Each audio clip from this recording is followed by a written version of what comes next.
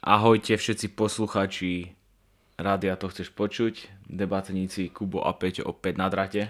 Sme tu opäť zás a ako počujete, tak aj v perfektnej zvukovej kvalite. No, akože musím povedať, že máme vonku cez 20 epizód a mali sme doteraz všetci odborníci v podstate, čo sa aj vyznajú do možno trošku do zvuku a počúvajú naše podcasty, tak asi zistia, že teda počujú, že ten zvuk nebol dobrý. Hej, že proste... My už teraz vieme, že nebol dobrý. Otázka je, či to vedeli aj oni predtým. A tak sme sa trošku s tým pohrali, aby sme ten zvuk upravili a dnešná epizóda Chceli sme to vlastne povedať to, že z prvých zarobených peňazí, ktoré sme na podcaste zarobili, a nie je ich málo, sme si zaplatili školenie so zvukárom, hej. Nakoniec nezobral nič, našťastie. A troška nám povysvetloval, ako to funguje, že mix, čo sú zelené čísla, to čo sú červené čísla. čo sú nejaké nuly a tak. No, Dokonca sme zistili, ako má blikať svetlo na mixe. Takže vravím, že no je to celkom, nie že alchymia nastaviť ten zvuk, ako je to relatívne jednoduché na tom mixe, ale proste, no doteraz sme to nevedeli, takže ťažko povedať. Dúfam, že teraz ten zvuk bude kvalitnejší a bude sa to lepšie počúvať pre všetkých poslucháčov našich. Máme nejaké novinky zo sveta za posledný týždeň, čo sme nahrávali? Nemáme žiadne novinky. Nič také sa Všetko nestalo. ide hore, ceny idú hore a tak to bude. A je to No, v poriadku. Keď som teraz tankoval naposledy na OMV za 1749, stále je taká cena nafty? No, ty tankuješ každodenne. 1,734 som dneska tankoval. Tak to ide dole, lebo ja som tankoval za 1749. No ale ty si pozor tankoval na OMV-ke. A OMV-ka neviem z akého dôvodu je teraz momentálne ešte drahšia ako šelka. Neviem prečo to tak je, ale proste je to tak. Vidíte, takže ľudia, netankujte na OMV-ke. Uprednostnite povedzme šelku alebo Slovnaftku, nie? Či Slovnaft je podobne ako OMV? Nie, teraz vlastne... neviem, či by sme to nemali vystrihnúť, toto, čo si povedal, lebo ak si dobre pamätáš, by sme mali s OMV-kou plány a ak raz na nás vytiahnu, že pôjdeme na rokovania z OMV do Viedne a povedia, ale chlapi, vy tu v podcaste hovoríte, že tu nemajú tankovať, to ako? No, čo im povieme? To je pravda asi, hej, že... No, neviem, čo by som mal na toto povedať, ale je možné, že niekedy spravíme podcast, epizódu o koncerne OMV. No, ale asi nemá zmysel nejakým spôsobom to naťahovať. Dôležité je, ako sme si dneska pre vás pripravili. Bude to človek z podnikateľského sektora. Človek, ktorý sa ako mnoho podnikateľov, ktorí to niekde dotiahli na nejaký majetok, tak nemal ľahký štart do života. Nie je to Európan, je to Číňan. Dneska sme dali Číňana. A volá sa Jack Ma. A je to vlastne zakladateľ Alibaba Group, AliExpress. Nie je tam toho viacej. Málo kto asi vie, že Jack Ma sa narodil ako Ma Jun. Hej, že on nie je akože od malička, že Jack, ale narodil sa ako Ma Jun. Hej, narodil sa 15.10.1964. Takže on tak mlado vyzerá, povedal by si mu taký vek. A tí Číňania, vieš, oni veľa tie ríže jedia, tak asi to dobre na nich vplýva. Myslíš, že rýža oblanzuje, hej? Môže byť. No, ako to je ťažko povedať, to si mi teraz dal... Tieto karbohydraty, vieš? To si mi teraz dal akože chrobáka do hlavy, že či idem začať jesť rýžu, aby som... Tak ja neviem, na Číňania, tak to je iná, chcem spĺať, fyziológia, skôr demografia, alebo teraz hľadám to správne slovo, ale neviem, podľa ma tí Číňania asi inakšie vypadajú ako my, keď majú toľko rokov, koľko my, tak neviem, nehovorím, že teraz všetci sa zdajú byť mladší, ale nejako ma to neprekvapuje. Čína celkovo aj s tým prístupom k medicíne a k spôsobu života na to, že akože žijú v zlom prostredí, ako myslím, že v ovzduší takto, tak tá ich životospráva, ako oni jedia, tak sa vôbec Vidíš, to neviem sa niekedy vyjadriť, čo chcem povedať. Mám to všetko v hlave, ale tá ich životospráva, tie jedlá, čo oni bežne jedia, hej. To, čo je pre nich bežná vec, to je to, čo väčšinou nám ordinujú, keď chceš nejakým spôsobom upraviť stravu, chceš, a nie ani kvôli chudnutiu, ale keďže máš aj nejaké choroby, dajme tomu rakovinu, dajme tomu konkrétne hrubého čreva, tak nejakým spôsobom sa prihliada k nejakej diete, ktorá ináč je veľmi podobné jedlo, čo jedia Číňania. A tam sa aj hovorí, že preto majú oni tak menej neduhov ako Európania, po prípade Američania.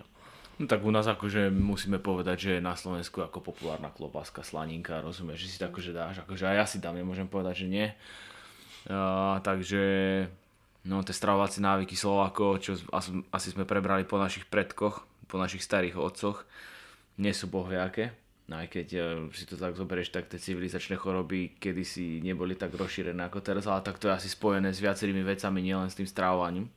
Ale podľa mňa aj hlavne zo stravovania. Je to stravovanie, že hej, že tie potraviny sú už dneska priemyselne spracované, proste jedávaš, akože naši starí otcovia, nestarky často rozprával, ako pasol kravy proste, a že proste ako sa nemá problém napiť krave z vemeňa, rozumieš? Tak vidíš tomu sa hovorí, že teraz máš kadejaké profesionálne flašky, hej, takú flašku, takú teplotu, no a niekedy si treba len láhnuť pod kravu, troška si srknúť z vemienka. Ale dneska už sú laktózové intolerancie, vieš, a tedy ani nevedeli, čo je laktózová intolerancia. Tak nemali ani na výber, no.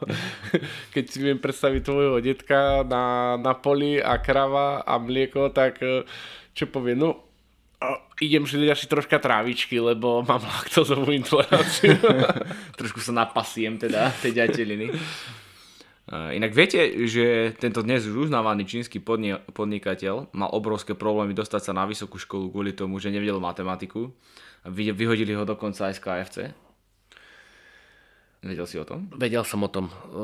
O tej matematike alebo o tej škole celkovo som nevedel, to som si doštudoval pred týmto podcastom, ale o tom KFC to je rozšírené známa informácia, hej? Kde v jeho regióne, kde žil, otvorili novú pobočku KFC.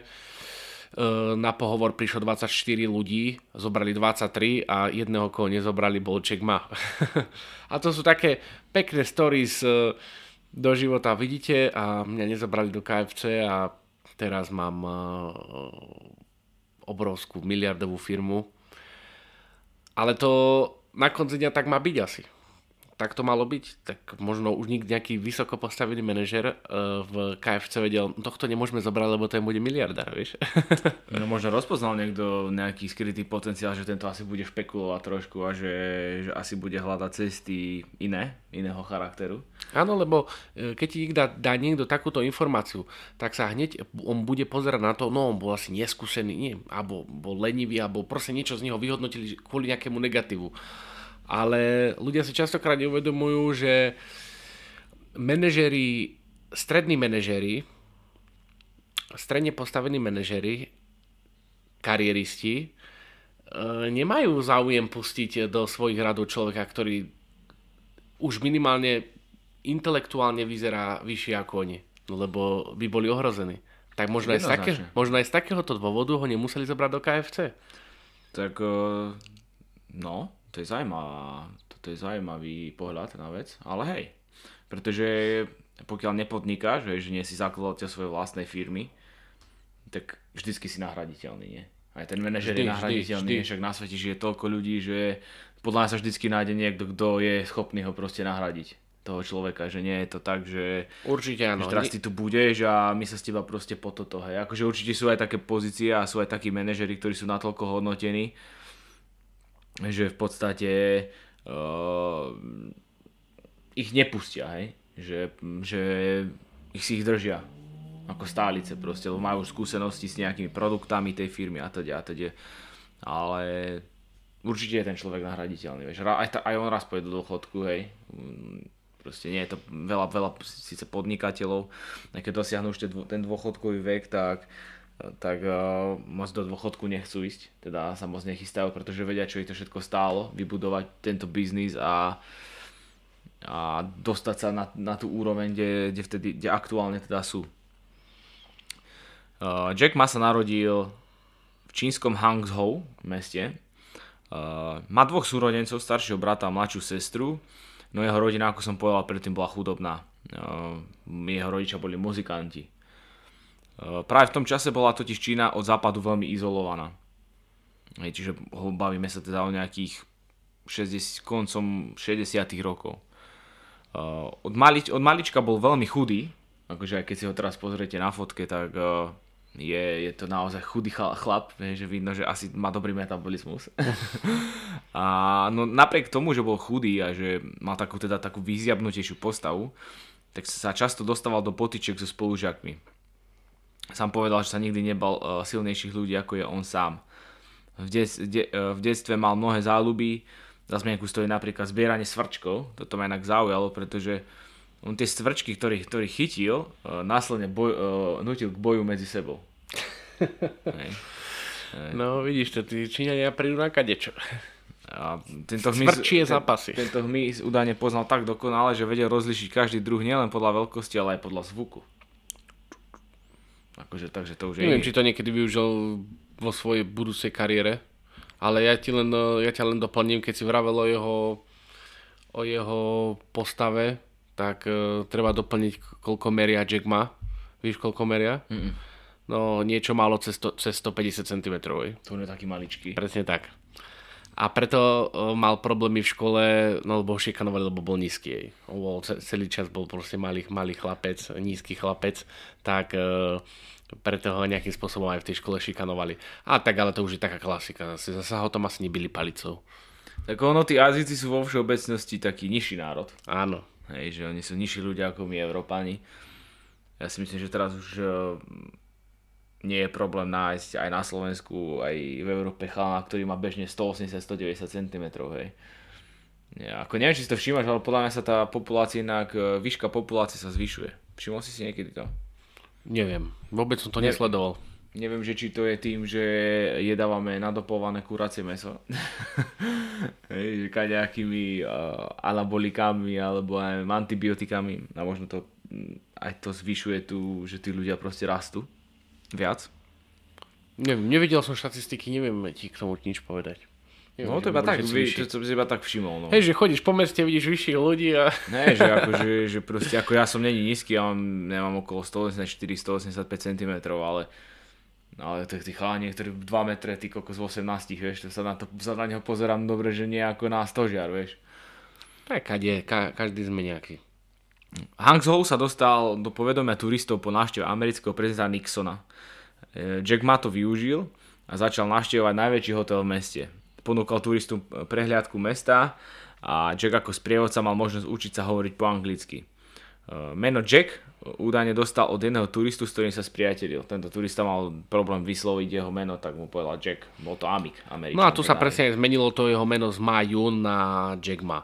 A k tomu len dodám toľko, že to chcel presne o tej angličtine, že sa chcel učiť po anglicky, tak jeho to strašne fascinovalo. On aj kvôli tomu jazdil do toho hotela.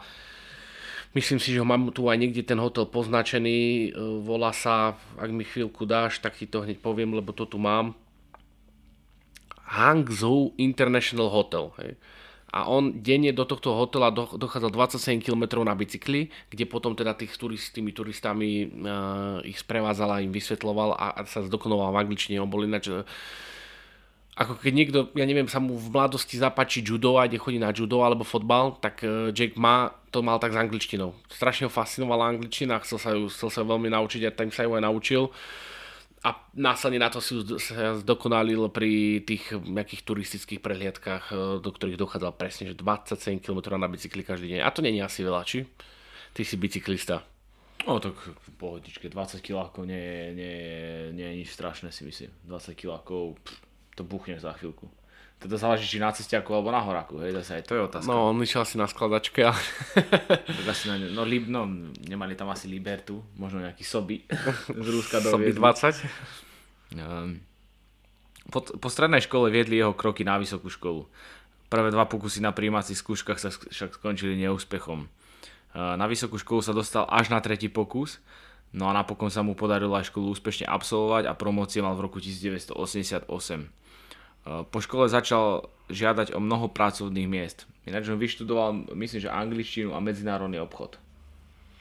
Áno, a zaujímavosťou je, že jeden z mála miliardárov, ktorí dokončili vysokú školu, pretože všetci, ja poviem iba jeden príklad, ktorý si narýchlo spomeniem, Mark Zuckerberg, všetci títo páni vytvorili biznis počas vysokej školy a potom následne tú vysokú školu nedokončili.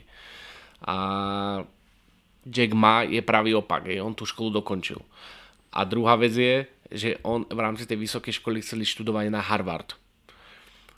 Presne si dal 10 prihlášok, všetkých 10 mu zamietli, takže sa na Harvard nedostal. A potom už asi to už nebola jeho ambícia, lebo teraz by ho asi zobrali. Ale ani sa učiť, ako skôr reprodukovať možno. No inak on toto, čo si spomenul, tak v roku 2016 na Svetovom ekonomickom fóre to povedal, že ho vyhodili z Harvardu 10 krát. Nie, že ho vyhodili, neprijali ho. Alebo ho neprijali. Neprijali ho. 10 krát, 10 žiadostí dal, tak ale no tak asi nemal na to dostatočné vedomosti. Však on nemusí byť úplný intelektuál.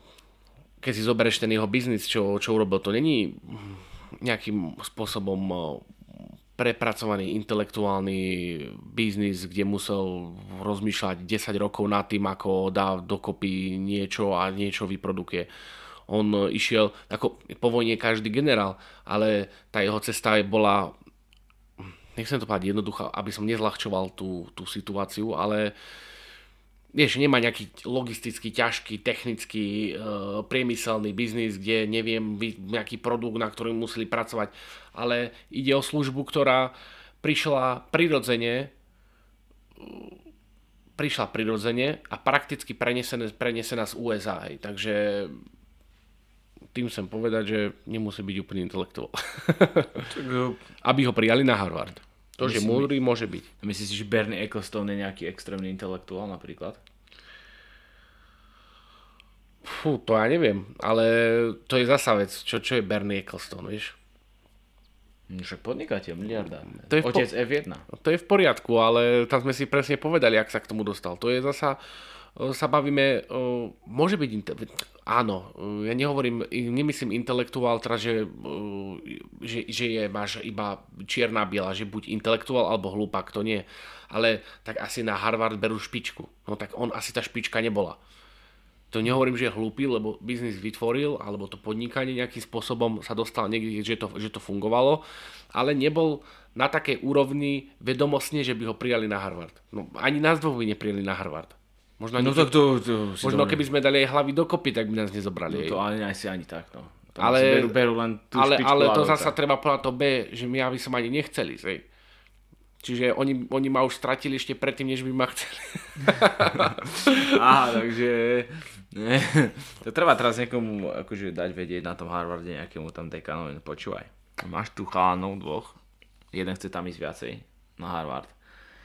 A údajne by ste ho v podstate, že má taký potenciál, že by ste ho odmietli skôr, ako by ste ho zobrali. Ako by ste mu dali šancu vôbec sa dostať na tú vysokú školu. Nie, no môžu mi poslať ponuku, samozrejme React, hej. Na nejaké to štúdium, hej. Presne tak, lebo určite by som nebol na tom ako Jack Ma, pretože on využil tú svoju kariéru, znalosť angličtiny a zamestnal sa ako učiteľ, hej. A tam vlastne prirodzene postupujeme ďalej v deji, len bohužiaľ platy takéhoto učiteľa tvorili asi niečo okolo 10 až 15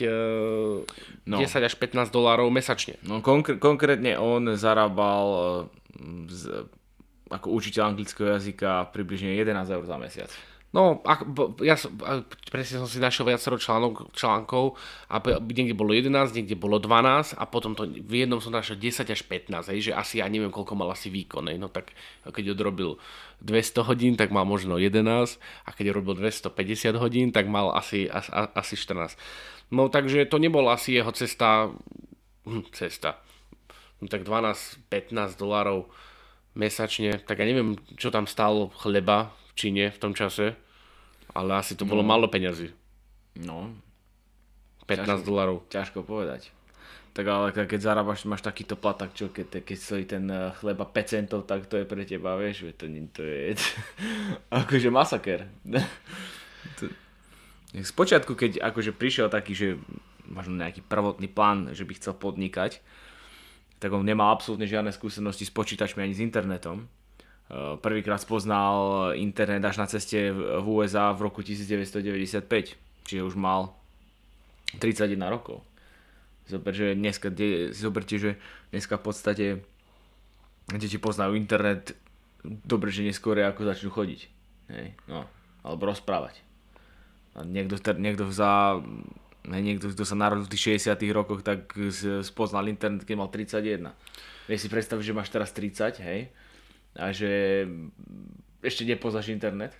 No, tak bolo by to fascinujúce určite pre mňa. Tak ja neviem, v 94. som nepoznal, keď sa bavíme konkrétne o roku, teda v 95. som ani ja nevedel o internete nič. V 96. som vedel, že je v počítači nejaká ikonka internet, ale to bolo zakázané na ňu klikať.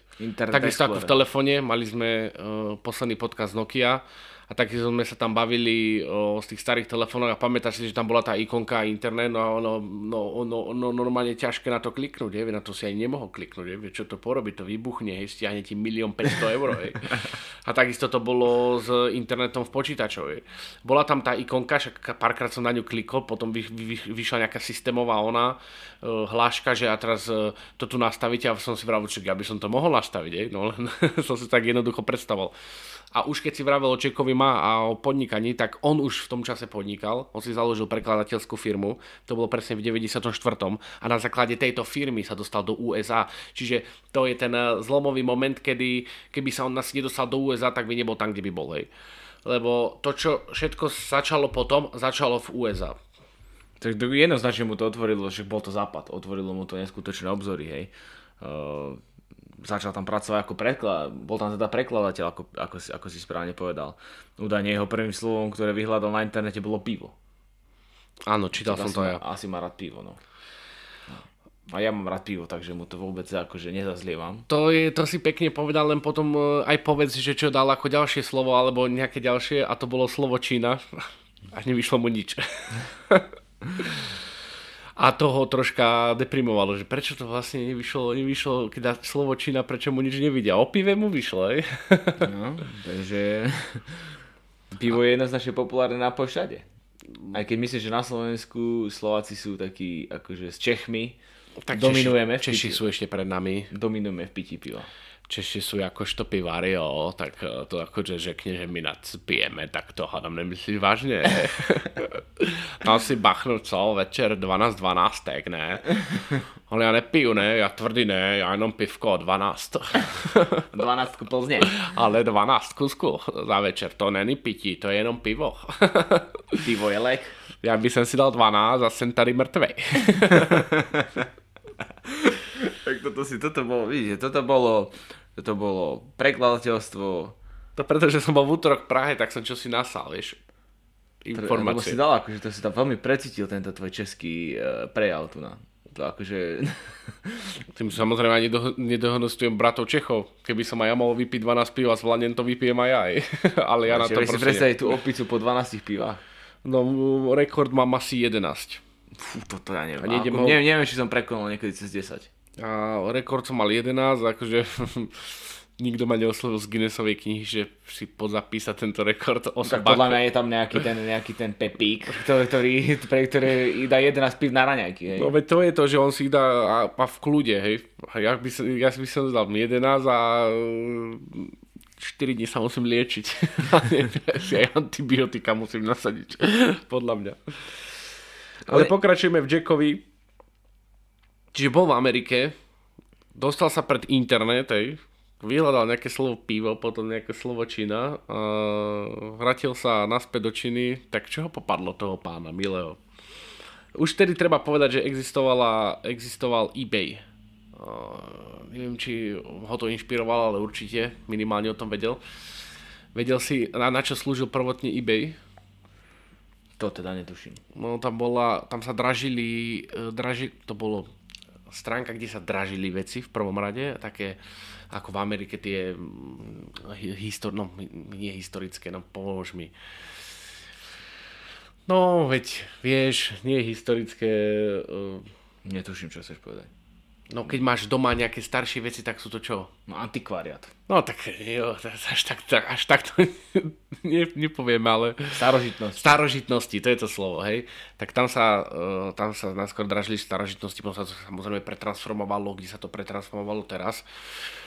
Alebo kde to je nejakým spôsobom teraz, ja sa nemyslím, že eBay zasa už teraz je tá najväčšia platforma, teda neviem, či asi ten AliExpress je asi ešte viac, alebo ten Wish, alebo ten Wish, to sú asi niekde inde, tak asi ho to inšpirovalo, vrátil sa do Číny a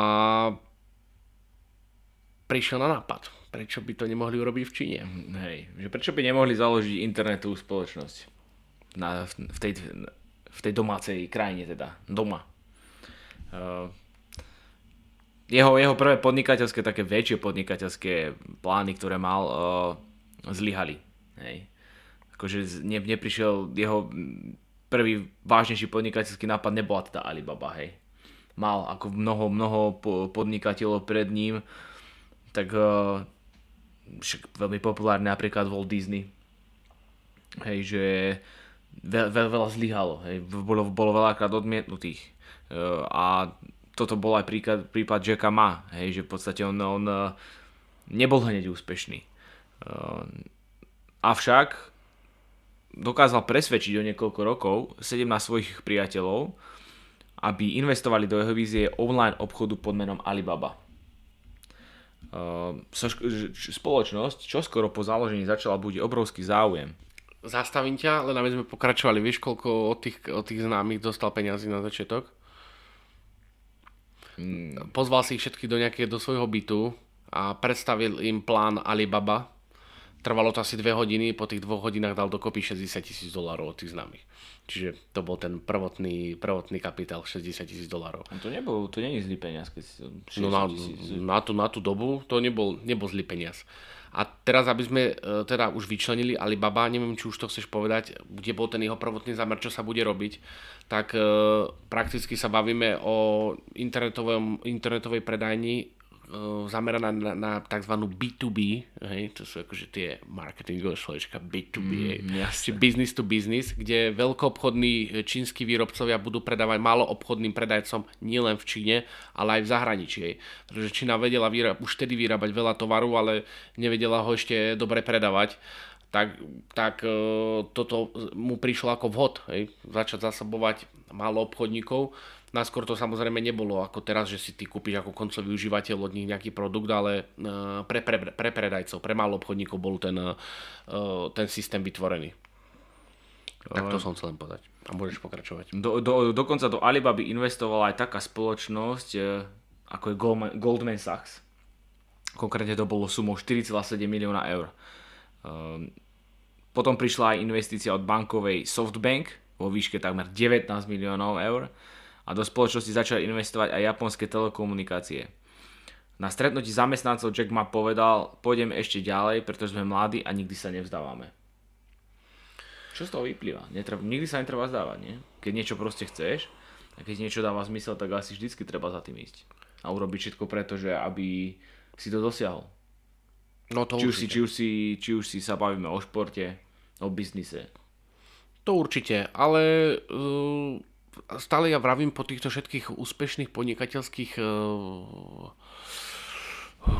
plánoch, tak všetci mali šťastie, teda veľkú rolu v tom zohrávalo šťastie, pretože ak sa bavíme až do roku 2003, tak Alibaba Group, pretože pod ňu spadalo potom aj niekoľko firiem, a či tam máš aj ty niekde poznačené firmu Taobao, o ktorej si za chvíľku povieme, tak do roku 2003 sa im nedarilo.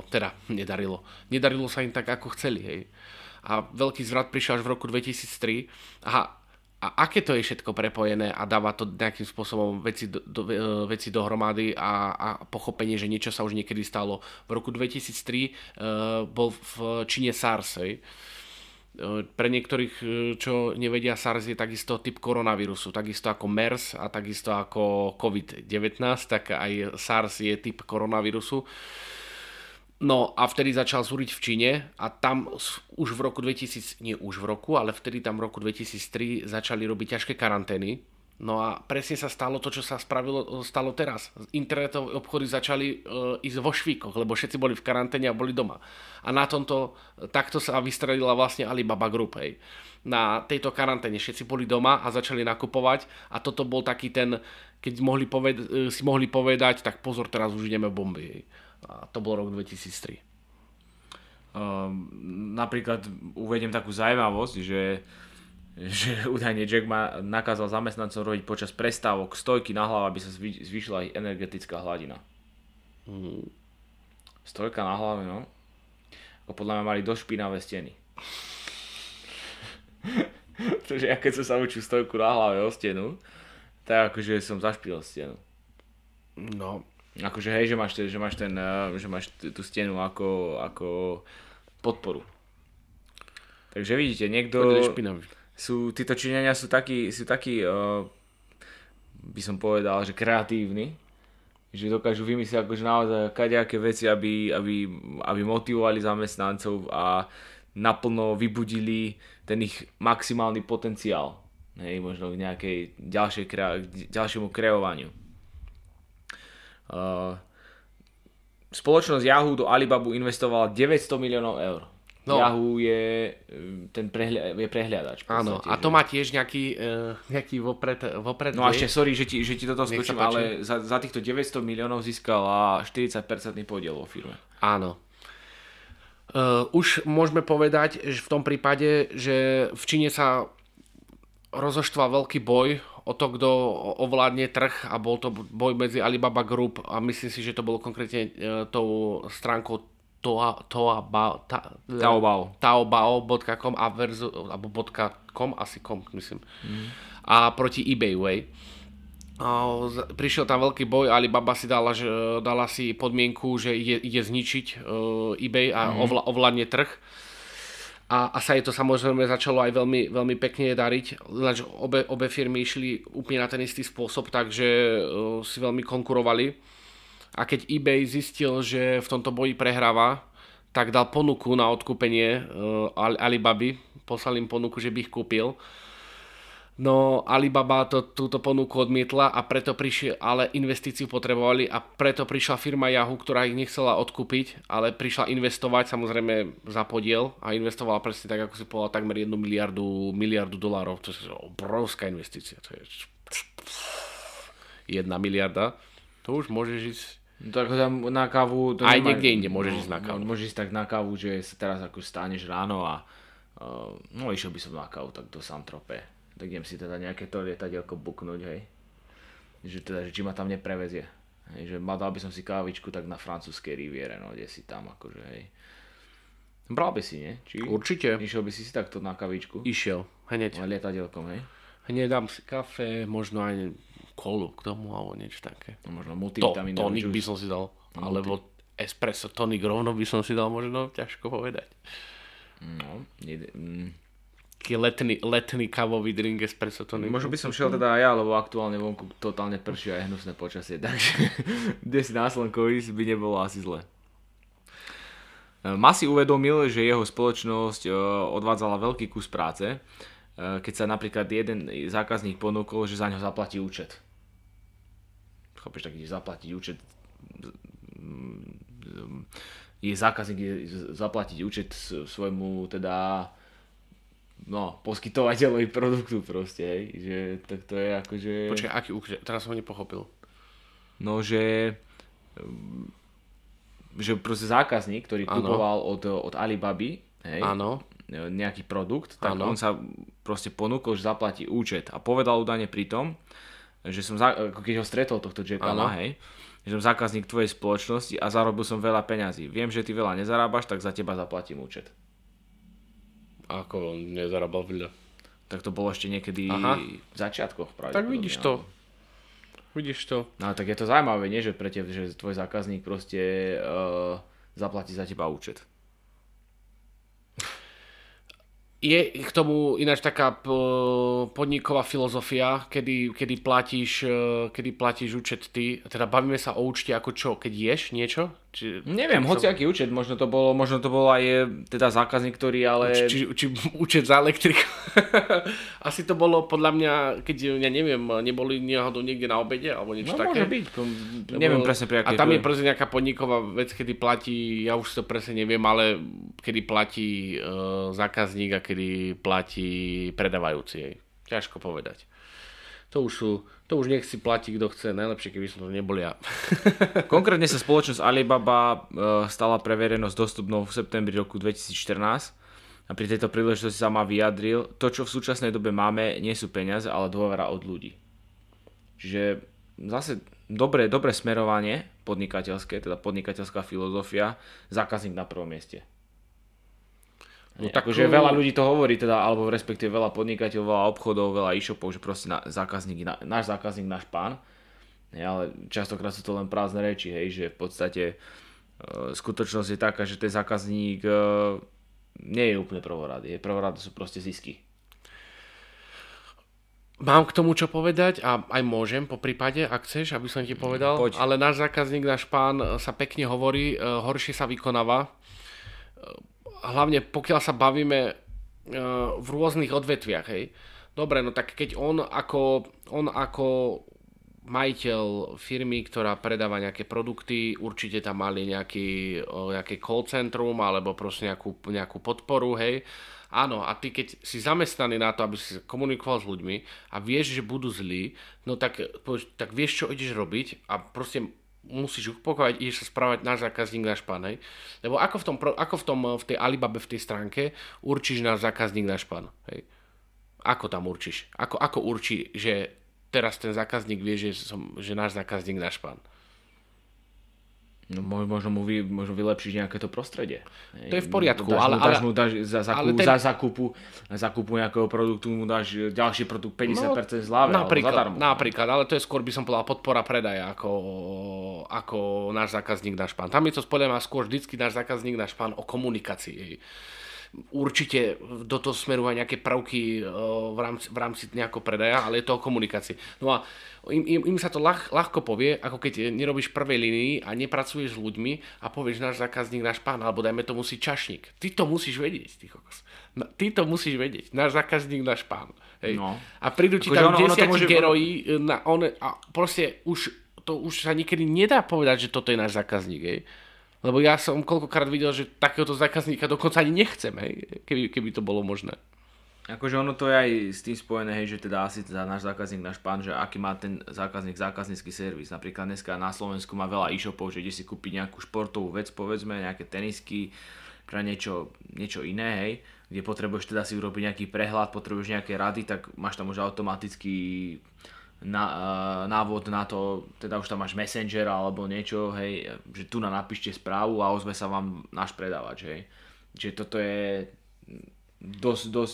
toto taký postup, ktorý je proorientovaný na toho zákazníka. A tam som presne chcel dôjsť, vidíš, si mi čítal myšlienky, že teraz presne ja investujem cez takú kryptostránku a rýchlosť tej podpory, keď som niečo chcel vedieť, ja som vôbec takto s nikým nekomunikoval, nemám nejaké zahraničné účty, že by som podal s nikým komunikovať, toto je asi jeden. A rýchlosť tej komunikácie ma tak prekvapila, že to je presne to, čo si možno ja poviem náš zákazník, náš pán. Do 5 sekúnd mi odpísali. Do 5 sekúnd. Na to som im ja odpísal a zasa mi do 5 sekúnd odpísal. Ja som nechápal, ak to je možné. A potom som sa bavil s jedným našim známym Lukášom a povedal, že to proste takto je, to je podpora, hej. Zákaznícka podpora, musí tam sedia a proste ti musia odpísať, že majú ešte nakazané, dokedy ti musia odpísať. Hej. To je neskutočné. Si rád, že obrovská firma ti napíše, že si do 5 sekúnd odpovie, vraví. Asi som pre nich zaujímavý klient. A pritom by ma pozametali metličkou niekde do rohu a ja by som vlastne nebol ani tie špinky v rohu, ale ešte niečo menšie, také molekulárne častice. A toto je, takto áno, takto by som to bral.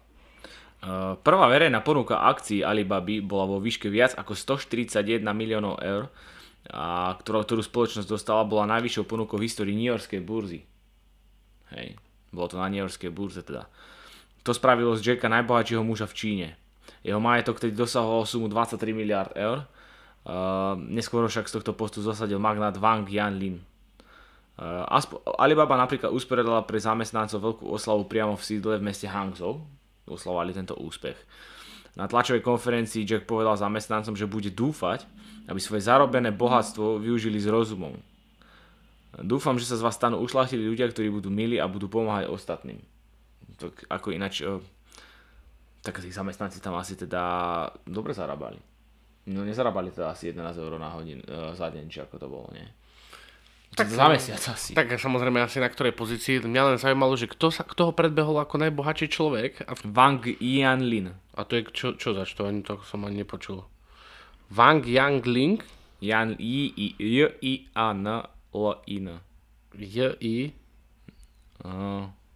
J-I-A N-L-I-N. Wang Yanlin, obchodník. Ale to bolo nie v ktorom roku asi, lebo teraz v top 3 není tento Wang Yanlin. Tak to už bolo dávnejšie, toto nie sú úplne najnovšie dáta, hej. Nie, ma zaujímalo, že kde sa potom prepadol, ale nejak ma to moc extra nezaujímalo. Mám potom k tomu čo povedať, budeme niekde pred koncom, tak je to hlavne v rámci situácie, keď sa stratil medzi rokom 2020 až 2021 na 3 mesiace. Najvýznamnejším dňom v roku pre spoločnosť Alibaba je čínsky deň slobodných ľudí. Ten je akýmsi opakom pre deň svätého Valentína. Počas tohto sviatku zaznamenala Alibaba svoje historicky najvyššie predaje vo výške až 17 miliard eur len za 24 hodín. Solidný obnos peňazí, nie? Mne sa to páči, keď si proste vytvoríš nejaký deň presne ako obchodník a teraz bude, vieš, sa mi to páči, keď robia na schvál Black Friday niekedy v lete, alebo proste niekedy, keď to není, že akože poďme zvýšiť predaj. Pričom dobre vieme, že u nás na Slovensku a aj v Čechách tie Black Friday ani veľakrát nie sú, pretože tie už sú teraz portály, ktoré evidujú ich ceny dlhodobo a potom vlastne zistia, že oni vlastne žiadnu zľavu nedali na Black Friday. Ale to som už zabrdol úplne niekde inde, kde som nechcel. Jasné. Zdá sa to teraz je podľa toho, čo sme povedali, že je úspešný, že ako sa mu Alibaba rozbehla, takže neurobil žiadnu chybu, ale údajne urobil tá prvá verejná ponuka tých akcií z neho urobila veľmi bohatého muža, ale údajne aj urobil aj veľmi veľa nevýhodných rozhodnutí, hej, že zle zainvestoval, prišiel o peniaze. 100%. Takže v rámci ďalšieho investovania, tomu sa ale asi žiadny investor úplne nevyhne, keď začne viac, keď už začne teda, že už máš ten balík peňazí a už začneš vyhľadávať teda možnosti ďalších investícií, to je jedno do akého odvetvia. A myslím si, že každý sa popáli. Takže zase asi ho ani za to netreba nejako súdiť, že sa popálil. No určite nie, ale o tom sa moc niekedy ani nehovorí, takže, lebo na čo sa bude priznávať? No, investoval som 0,5 miliardy tam a mi to nevyšlo. No tak to sa asi moc ani nerieši. Asi ti to asi nikto nepovie.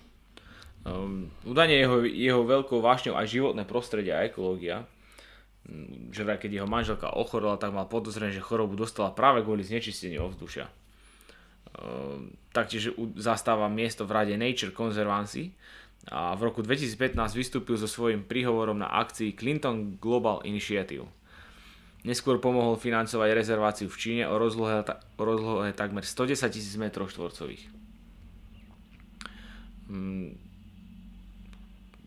Jack Ma si najradšej žije v ústraní, že on nerád až tak strašne so svojou rodinou pozuje na verejnosti ako mnoho týchto ľudí a nechce ani svoju rodinu vystavovať pred svetlá reflektorov, nechce, aby boli stredobodom pozornosti. Jeho manželka sa volá Zhang Ying, no a údajne sa s ňou spoznal ešte počas štúdia na vysokej škole. Vychovajú spolu jedného syna a dcéru. Asi sa nebudú mať zle tie deti, čo? No, ja by som možno povedal opak. Neviem, či chceš ešte teraz ďalej pokračovať. Daj niečo, môžeš, kľudne. Tak, aby som ti náhodou neskočil do reči. Tak, dobre, naviažem na to, že či sa tie deti majú dobre. Evidentne sa asi po finančnej stránke majú dobre. Ale stále zabudáme na jednu vec, že Jack Ma je Číňan a podniká v Číne. A čínsky komunistický režim je proste čínsky komunistický režim. Kde ty môžeš byť najbohatší človek na svete, ale si proste v Číne. Tam rozhoduje Čína, nie ty. Teda ak by si chcel vystrkovať rožky. No a takto rožky vystrkuje a vystrkoval aj Jack Ma, kedy na jednej konferencii, myslím, že to bolo okolo v roku 2000, na konci roka 2020, verejne kritizoval Čínu, ako čínsku komunistickú stranu, z tých regulačných, prichádzali s nejakými reguláciami. Sa im zdalo, že proste Čína na to prišla, že isté firmy, počnúc firmou Alibaba, sú tak strašne silné a vedia tak silne ovplyvňovať ľudí, že si povedali, že my to proste musíme regulovať. To ako nemôže tu nejaký Jack Ma, nejaký chlap 552 cm tu vyskakovať, a bude si tu robiť, čo chce. Pričom v jeho produkty využívalo jeho služby využívalo v Číne strašne veľa ľudí. No a Jackovi to nedalo, Jackovi Ma to nedalo, a verejne kritizoval čínsky komunistický režim a hlavne z tých regulačných sankcií. No a následne na to sa na 3 mesiace vyparil. Čo sa stalo za tie 3 mesiace? Za tie 3 mesiace sa stalo toľko, že Jack Ma bol v tom čase predtým najbohatší Číňan, potom skončil už ako tretí, prišiel približne asi radovo na akciách a samozrejme na hodnote majetku asi okolo 15 miliard dolárov. A Čína mu zastavila, mala tam byť zase nejaká, vidíš toto ekonomické slovičko, keď vypúšťaš akcie, tak emituješ, a to mala byť presne ako si povedal, že to emitácia. A keď si vravil, že to bola jedna z tých, keď išla Alibaba na burzu, tak to bola asi že jedna z najväčších, ak nie najväčšia. No tak toto bola jedna dcerská firma Alibaby, mala tiež vstúpiť na burzu a mala prekonať toto, čo si ty povedal, svojou veľkosťou. No ale Čína to zastavila emitovanie týchto akcií, od toho ďalej pripravilo. No a o 3 mesiace na to v roku 2021, tuším niekedy v marci, mal nejaké, teda nahrali na video, kde pred nejakými učiteľmi rozprával, no a už bol veľmi umiernený voči Číne. A už to asi ako skorigoval, tak sa šepkalo o tom, že mu akože troška boli dohovoriť chlapci, že Jackie, ty daj veľký pozor, čo ty debatíš, lebo... To boli asi nejakí chlapci z triády z miestnej mafie, ona sa volá mafia triáda. No už neviem, čo mu povedali, alebo kto mu to prišiel povedať, ale evidentne, bo odtedy sa aj podľa všetko stiahalo, už tak proste nevystupuje. Tak na čo mu to treba, no, tak nemôžeš bojovať ty ako osoba proti Číne. A mne sa toto akože páči. To si raz rozoberieme v podcaste, keď sa mladý Bill Gates myslel si, že je nad Bohom, a povedal si, keď mu aj toto som zabudol povedať, že takisto aj USA, aj Čína, USA voči Billovi Gatesovi a Čína voči Jackovi začala ich súdiť, vyšetrovať, ich začal protimonopolný úrad. Keď bol Bill Gates mladý a v tom 2020 Jacka ma začal vyšetrovať protimonopolný úrad, že má monopolné praktiky. No ale teraz nechcem povedať o Jackovi, ale o Billovi Gatesovi, kedy bola, čo tu chce nejaká Amerika proti mne nejaké, lebo on bol akože dravec toho, akože teraz to jeho príjemné vystupovanie a kúpime injekcie a do Afriky proti malárii. Vieš, to je také milé, ale ten mladého chlapca, použijem to slovo nerd s tými okuliarmi, a že to bol úplne hovado, teda akože išiel, jedna firma začala narastať, čo im mohla konkurovať, okamžite ju zdevastovala, kúpil, že on išiel neskutočne. Až kým nedostal obrovskú pokutu a potom sa tak smial v jednom dokumente, si to presne pamätám, že v jednom dokumente sa smial Bill Gates, že odtedy všetky svoje rozhodnutia už konzultujem s kongresom. Takže to asi toľko. Takže Jack Ma sa utiahol podľa všetkého, aspoň som hľadal nejaké články, takže už nejako extra veľa nie ako bývalo. Do ústrania je momentálne tretím najbohatším, ak mám do správnej informácie, tak ono sa to všetko môže meniť, tretím najbohatším Číňanom. A vieš, kto je aktuálne prvým najbohatším Číňanom? Chung Shan Shan. A vieš, čo vyrába? Balenú vodu. Starý, také jednoduché. Balenú vodu. Tak my tu splachujeme pitnou vodou a oni si proste musia tú pitnú vodu paliť. On predáva minerálku, starý. Najbohatší Číňan predáva minerálku. Tam treba niekde pozerať sa voda, toto. Netreba. A vieš, kde vymyslel názov spoločnosti?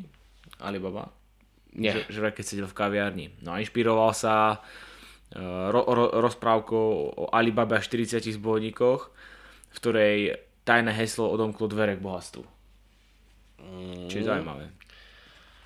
A ja už iba doplním, lebo som povedal prvého, tak už iba doplním, a to je moja posledná vec. Druhý najbohatší človek v Číne je Ma Huateng.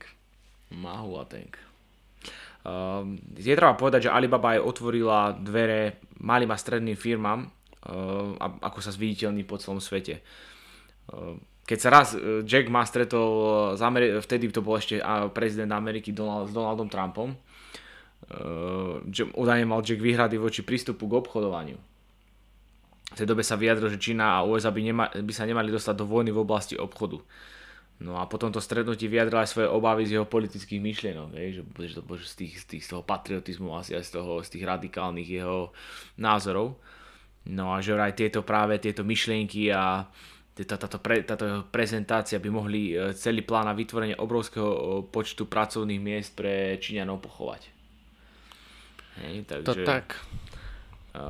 Ešte mám taký, ako každý, taký väčší už teda, taký, že už mám nejaké tie miliardíky, hej. Ano. Tak aj Jack, takže v marci 2013 Alibaba minula 47 miliónov eur na nové lietadlo.